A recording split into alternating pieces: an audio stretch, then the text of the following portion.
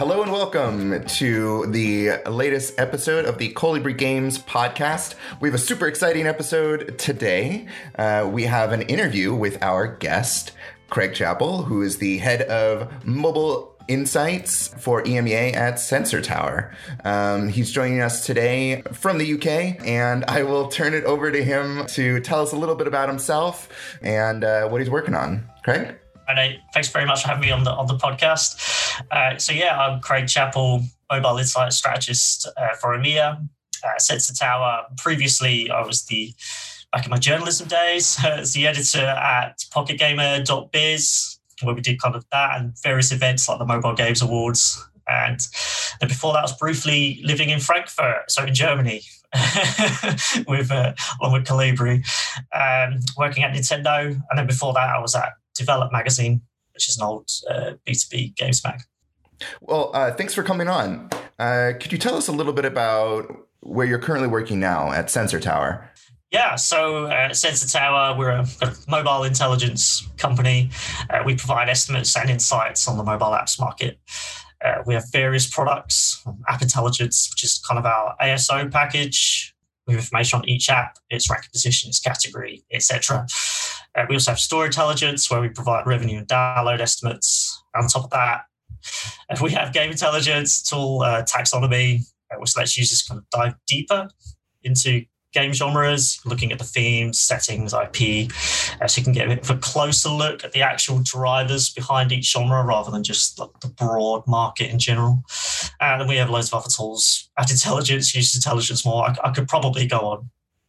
Last year, we actually raised $45 million, and we just closed our first acquisition for a digital advertising intelligence firm, Pathmatics. So it's pretty exciting times here. I'm pretty happy to have joined here. It's definitely a change from my roots of journalism, but then I get to write all the time, so I'm very much enjoying it. And I would say, well, firstly, congratulations on the acquisition. And secondly, small plug, we at Kolibri are happy customers of Sensor Tower. So we're really excited to have somebody from Sensor Tower joining us. I think the insights that you guys provide are invaluable. I suppose without further ado, I'd like to dig into a little bit of them. So I think, the big elephant in the room when it comes to mobile game stories globally over the past year or so, of course, has been the COVID-19 pandemic. So now that we're about a year post-pandemic starting, or at least post-lockdown here in Germany, this is probably as good a time as any to, take a look back and look past maybe all of the chatter about it and really get into the details about how this has particularly affected our industry. So looking back, how has COVID-19 impacted the mobile games industry? I mean, across gaming and I guess any business in the world anywhere, but particularly mobile gaming, COVID-19 pandemic, and specifically the lockdowns have had a massive impact. So obviously, on one side, before we get to the data, it's forced everybody to work from home. And then you have to solve the challenges that brings. So that's even right down to the right equipment. So and then eventually I'm sure that affected quite a lot of production timelines for when games are going to be released and how you're working on your live operations. And then everyone's got to work out how to communicate effectively. So we've all kind of headed to Zoom. And so obviously at Sensor Tower, we had the same thing. And in the UK, the lockdown happened in March, which is interesting for me because when I got this job, I was like, it would be cool to kind of go back in an office again after working at home for 3 years. And I started just at the back end of 2019. So that didn't last very long. I've been home ever since.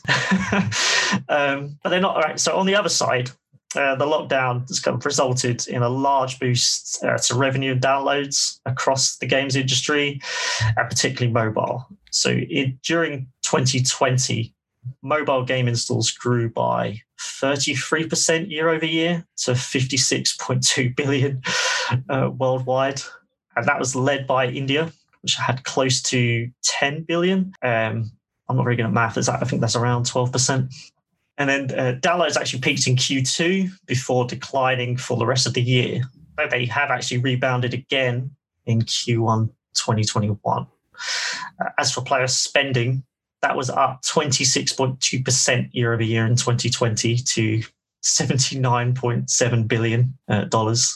Last year, it was actually December 2020. That was maybe surprisingly the biggest month for revenue, generating $7.5 billion in that one month. That's just from the App Store and Google Play. So we're not actually counting. That's December 2020. 2020. Did I say 2021? Am I looking into the future? So what you're saying is that even though installs and downloads increased, they maintained, and there was still a larger holiday season. So like instead of, peaking in say like May or June when the lockdowns were kind of in full swing, they went up, but the trend of climbing continued throughout the rest of the year. Is that accurate? What happened with downloads is they peaked in Q2 and on a quarterly basis declined for the rest of the year. I think that was just because that spike was so outsized from the initial lockdown where suddenly everyone's like, okay, I'm at home now. What do I do? I guess I'm going to go on my phone. I guess I'm going to play some games. And then with the revenue, that was interesting. That actually followed downloads. And so there was I think it was a month later that you saw a big peak in May. And then throughout the year, on a quarterly basis, that's actually gone up, continued to go up. I think that's because the lockdown still happened. So, and like in the UK, we kept going back into one. And people are still very engaged, so they're spending more money than perhaps they used to. And then you've also got to consider that people that maybe didn't even download that many new games, but maybe they had some old games on their phone and they haven't played for quite some time. Now they're engaged with those. So spending's up. But overall, like spending and downloads are way up still from 2019. And even in 2021? Yeah. So revenue is the highest it's been in Q1. And downloads, so they haven't actually reached the Q2 2020 high. So they've still not reached that high, but then 14 billion is still way up from anything we saw in 2019. So it's a positive trend that is going back up. We'll see how it does. But over the course of the year, I think we would expect overall downloads and revenue to be up from 2020. So that slight dip, is it a substantial one, or is it fairly insubstantial at the beginning of the quarter for downloads? So downloads is up from Q4. So, we're going back up. I guess it's substantial in terms of from the high of last year, it's down by approximately 900 million downloads. That's not small, right? But again, the rise is still way up from 2019. I don't think there's a lot to worry about there. Like, I don't think anyone's really expecting that outsized performance in one quarter from last year to happen again, unless there's another kind of global lockdown happening kind of around the same time. Which, please, I hope that doesn't happen. Yeah, I think we're all hoping.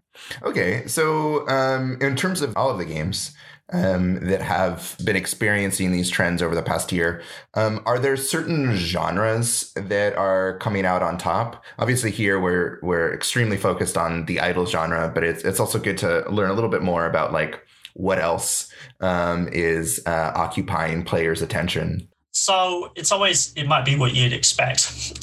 So RPG was the largest genre by revenue in 2020. Player spending was up 19% to $21.9 billion, which is not bad for a market that was worth, $79 billion globally. That's just apps from Google Play. And that was followed by strategy at $15.1 billion, which was up 30%, so even faster growth. And then puzzle was worth $8.5 billion, up 23%. But you also have your fast rises, right? So simulation grew by 53% to $4.1 billion. I'd say that was largely led by Roblox being the main simulation game that that's just become a bit of a monster on mobile, and it's no wonder that Roblox decided now was the time to go public. Yeah, I was going to ask if a lot of this growth that we're seeing is like really driven by, a collection of games or one particular game that just sort of like takes over. And it sounds like in this case, Roblox is that game that is just driving a lot of this growth. Like you'll see this a lot with like the Dragon Ball Z game, where fluctuations in revenue for that can have, an outsized impact when viewing the genre, because it basically is its own genre. And it sounds like this is almost basically the case with Roblox. I think with Roblox, it is kind of the case that I think there might be a couple of PlayerX games that we can count as simulation that help drive that. But Roblox is obviously the kind of key driver. So if Roblox wasn't there, it would be a completely different story. And then, but it depends on the genre. So with RPG, I think there are kind of plenty of games that make a lot of money there. So it's more spread out. Even if you look by country, like in the US or in China, there's various games that make a lot of money. So I think if you took one of those out, the story wouldn't change as much. But then again, you go back to shooter. You have your big games like PUBG Mobile at the top, clearly. And if you took that out, it would be different. But then you also have Call of Duty Mobile and Garena. So there are other games that help drive that forward. But yeah, there are cases where there's one game that's the leader and it's the only game in town. And there are additional ones that you wanted to hit in there? I guess just to quickly touch on, like Casino was pretty big. It grew 46% to 7.2 billion. I think that's one of the ones that's heavily driven by Coinmaster. But then you have lots of other big casino games that have also done very well. So that's a really interesting category going forward, and be interested to see if more people more developers try and copy the the way that they do that game. Yeah, I think Coinmaster is a really interesting one because, for the longest time, casino is essentially dominated by either, I don't know if you were classifying like Zynga Poker in there under casino, or if it was its own card strategy. But outside of maybe poker titles, it was slots. And it was like that was the world, and there wasn't a whole lot of innovation, and maybe there was like an arms race on the user acquisition side. But there's some stuff that you can do with slots, but it's not a huge amount of innovation. And it seems like with Moonactive's game that they completely changed the market there. I would guess there'd probably be a few more copycats on their way. They've already done it with themselves, with Petmaster. So keep an eye on that one. Well, I guess they're preempting the rest of the copycats. It's probably a smart move. And where is hyper casual, the much lauded genre? Perhaps sometimes gets a little bit too much attention. But I'm curious, like where's hyper casual going these days? So again, it's all huge growth, which I think is safe to say is something that we'd expect, even like. Maybe because of the kind of extraordinary circumstances. When we look at our taxonomy, hyper-casual games were up 60% last year to 12 billion.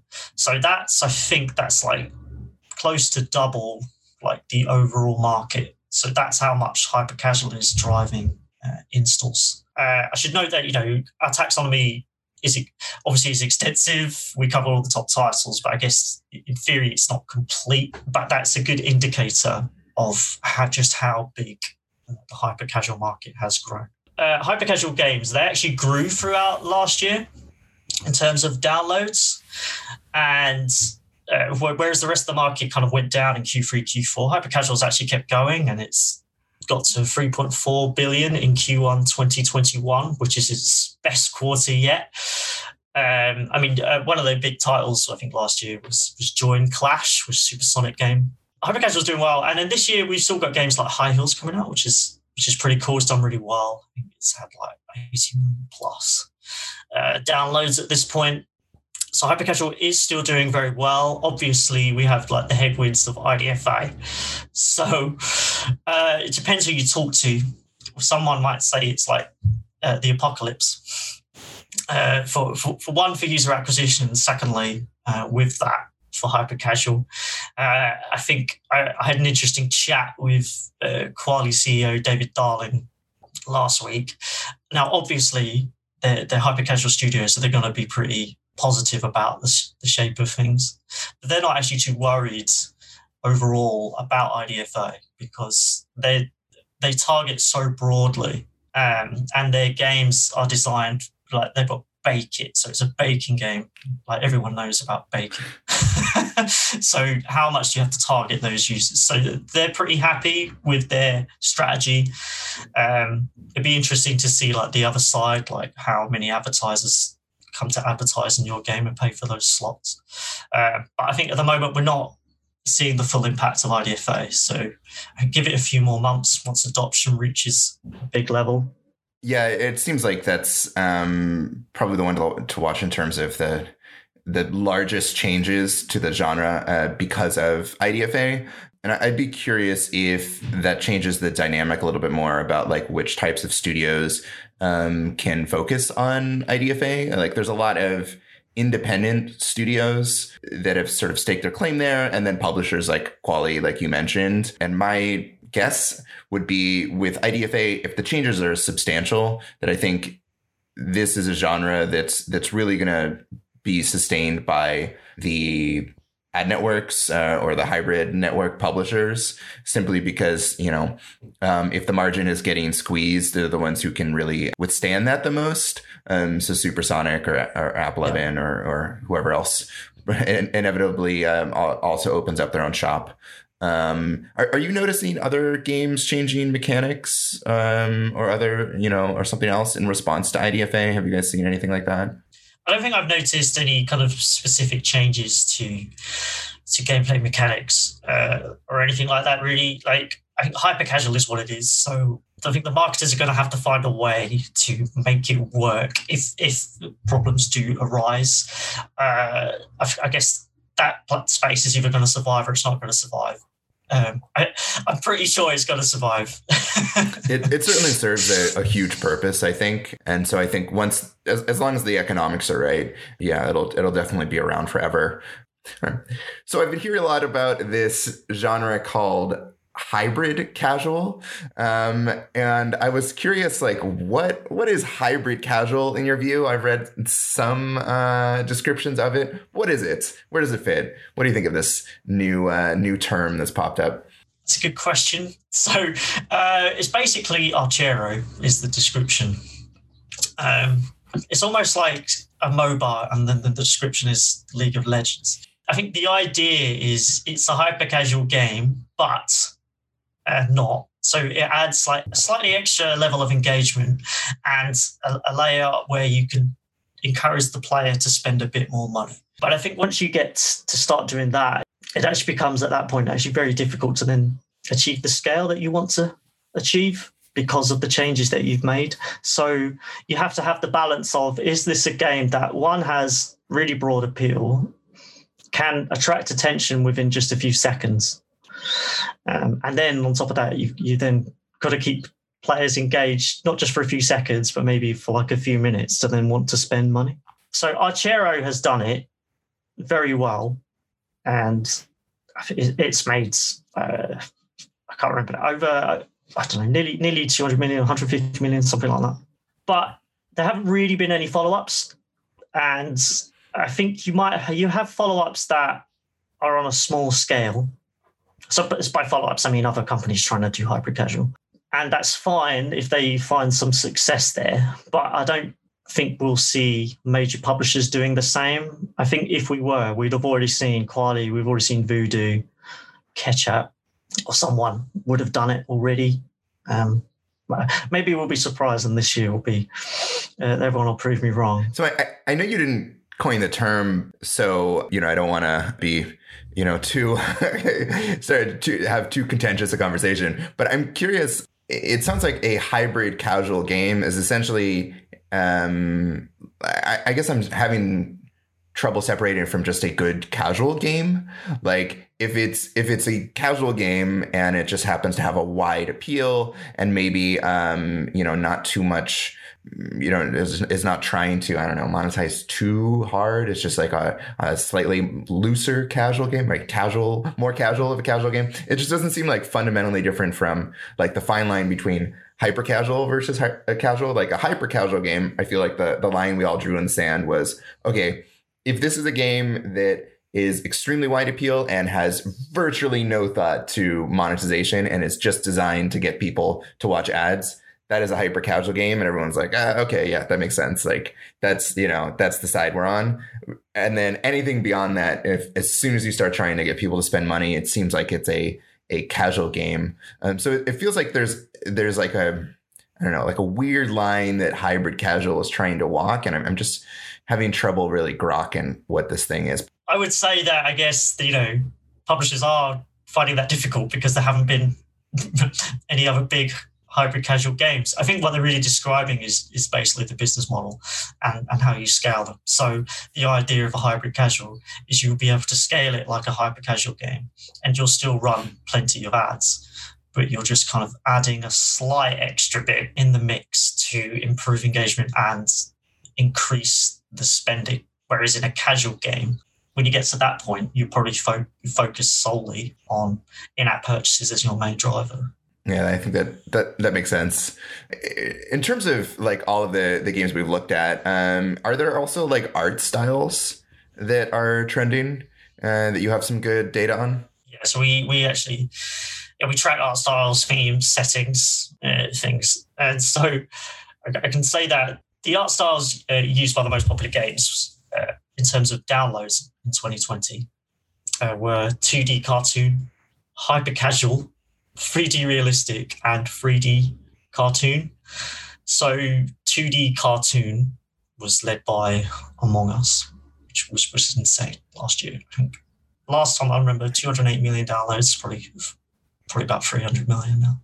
Oh yeah, that was an exciting story to follow. What was it? Inner Sloth.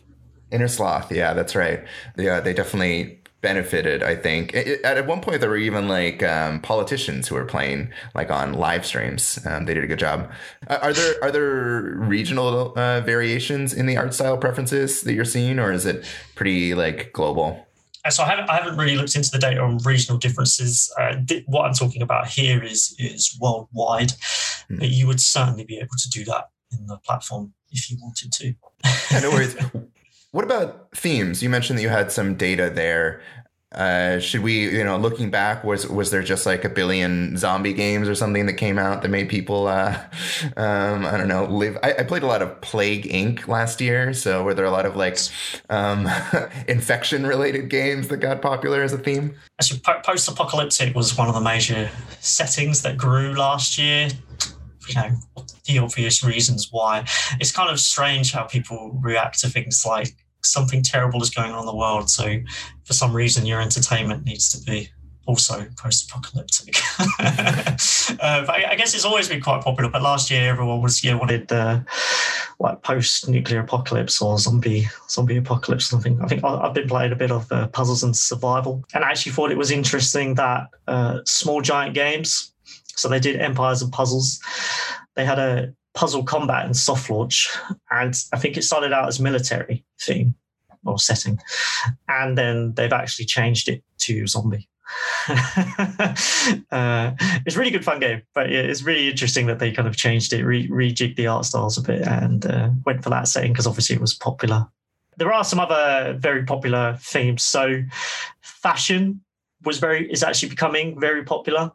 Thanks to titles like Project Makeover, Super Stylist, and Acrylic Nails. If we looked at the top 100 games by theme in 2020, we saw that fashion had the largest year-over-year growth, rising by 109% from 2019 to 991 million downloads. Google Play took most of those. That's about 84% of those downloads versus 16% on the App Store. Which sounds a lot, but then I guess if you start getting into casual, Google Play usually drives the downloads anyway, not so much the revenue. I wonder what what accounts for the growth in fashion in particular? Like if there are a lot of players who are, if I think about my 2020, I spent a lot of time in like my sweatpants, just like bumming around. And I could see, I know my wife did too. And I wonder if like people are experiencing the same thing in 2020 and sort of want perhaps like psychologically some sort of an outlet to continue to enjoy fashion and be fashionable, but also from, maybe the comfort of their couches and sweatpants. Like there's got to be something to it that is driving that. Alternatively, there just weren't enough good fashion games, and that market has always been there. I think that could be the case. There are certain themes that people flock to, and maybe one of them was fashion, and that's because everyone's not able to go to the shops and buy the things that they want. But maybe it was just slightly underserved before as a theme, and now it's kind of gaining some popularity. And in some ways, it's aspirational. So, and just interesting to people. If that was an underserved market, that kind of thing is interesting. Like Project Makeover, it's fascinating. You get various options to do up someone's hairstyle. Give them like the title says, give them a full makeover, but it's actually quite interesting, and you get to choose how you do it, and you can also do up there where they live. It's an interesting genre, right? There's a lot of like different or setting, I suppose. Like there's a lot of different directions that you can go. It can be collaborative or competitive. There's an economic aspect, and it's fairly creative. And it could just be that, like as you were saying, there's just the time is right for new games. Like I think maybe 5 years ago there were a lot of like games by like Crowdstar that were focused on on fashion. Fashion was a component of the Kardashian game, the glue one. So now having that, it's just the time is right for some new entrants into the setting. But I suppose it's a exciting time. There's also, I guess, a lot of like interesting collaborations that you can do with brands that are looking for new ways to advertise, and reach new markets as they're beginning to understand their digital strategy. Maybe this is a new opportunity for them too. So this could make it a exciting time to collaborate there. Yeah, I think there's definitely opportunity for that. I think we've seen a design home that did some kind of brand collaborations within that. So it's not out of the realm possibility that will happen in fashion, particularly as brands find gaming more and more interesting. Word. So now I'm going to ask you to put on your prognostication hat, get that crystal ball out there, and ask you, are there any predictions for the rest of the year? We're almost halfway through the year now. Christmas will be big, and I suppose that's the biggest one. But hopefully you've got something bigger than that. I mean, so revenue in particular will continue to rise. I'm really fascinated to see if towards the end of the year, the majority of the world comes out of heavy restrictions. I'll be very interested to see the impacts on revenue. We're expecting it to still be up this year and then up in subsequent years. So that's our big prediction for like mobile games is still growing. Even after an outsized year, it doesn't mean that it returns to normal. There seems to be like a new baseline that's formed. And well into this year, while there are still a lot of restrictions in place, there are also a lot of countries where they're easing. And, we're still seeing record revenues. So hopefully things stay good there. I think potentially it could be a big year for more IP entering the games. This isn't like a big statement. It's kind of we've been seeing it for a while anyway. But I'm very much looking forward to seeing titles like Diablo Immortal released, and then I think they might be slightly later this year. But we've got Apex Legends and Battlefield coming up. So these actual big console IP coming to mobile, but not as like a mobile as a mobile game that you'd think of it from 10 years ago. They're actually think about it properly in terms of their user base, how it could be popular on mobile, but using the same strengths that they used to have. So I think Call of Duty Mobile was a really good example of that. I think you're spot on. I just saw that NetEase was releasing a mobile version of Frostpunk, which is like sort of like an indie simulation strategy game based in a world, sort of an ice world where you're building your little village. So they're developing the mobile version of that. So I wonder if we're going to see a lot of like collaborations with those types of titles, like maybe, I don't want to say mid-tier IP, but mid-tier IP that like happens to also have like a huge following and could make for a good mobile game. Is there a particular game that you're super excited about? I think I'm actually really looking forward to Diablo Immortal, because I'll be honest, I haven't actually played Diablo before, and so while I'm interested to play it, and secondly, I'm really interested to see how they put it on mobile, because I think for me, a lot of these games like PUBG, Fortnite, Call of Duty, I think just a few years ago, people would say like you can't use those kind of controller inputs on mobile games because they're terrible, and that's still not that wrong. But they've managed to do it pretty well, and with Genshin Impact, another example, they do it really well. So I'm interested to see, what else you can do with a title like Diablo Immortal. Yeah, that's right. The players have sort of like accepted that, that's what gameplay is like with virtual D-pads. And as developers, we're pretty happy to work on those types of titles too, and kind of expand what's available on mobile. Well, I wish you a good Diabloing then. So we have a quick lightning round now that we've come to the end, and let's jump into that. Try not to think about the answers too much before we jump into it, and just go with your gut. So without further ado, Coke or Pepsi? Pepsi. What is your favorite game? Alien Isolation. Would you rather have new clothes or a new phone? Ooh, new phone. What is your favorite animal? Penguin. Penguin. Nice. And so cute. If you could have any superpower, what would it be? Oh, gosh. Invincible. Whoa. All right. That's the lightning round. Well done. Well, that looks like all of the time today. Craig, I want to thank you so much for hopping on the podcast with us today. Do you have any closing remarks that you'd like to share with us and our audience? Thanks so much for having me. This is great fun. Very much enjoy doing this. Please just head to, if you want to know more about Sensor Tower and the data that we offer, just head to sensortower.com. You can also reach out to sales@sensortower.com. We recently just released our State of Mobile Gaming 2021 report, which is very good timing. So please, just head to the site, head to the blog, and you can find that there, and you can download that for free. And if you wanted to reach out to me, sorry for all the emails, craig.chapple@sensortower.com. Thanks so much for having me. Well, that's it. Thanks for listening, everybody. Be sure to share with a friend. And make sure to follow us on social media and subscribe to this podcast in your favorite podcast app. We'd love for you to get in touch and find out more about the types of topics that you'd like to hear about and what would be most interesting for you. And you can catch us again in 2 weeks' time for the next episode. Bye. Bye.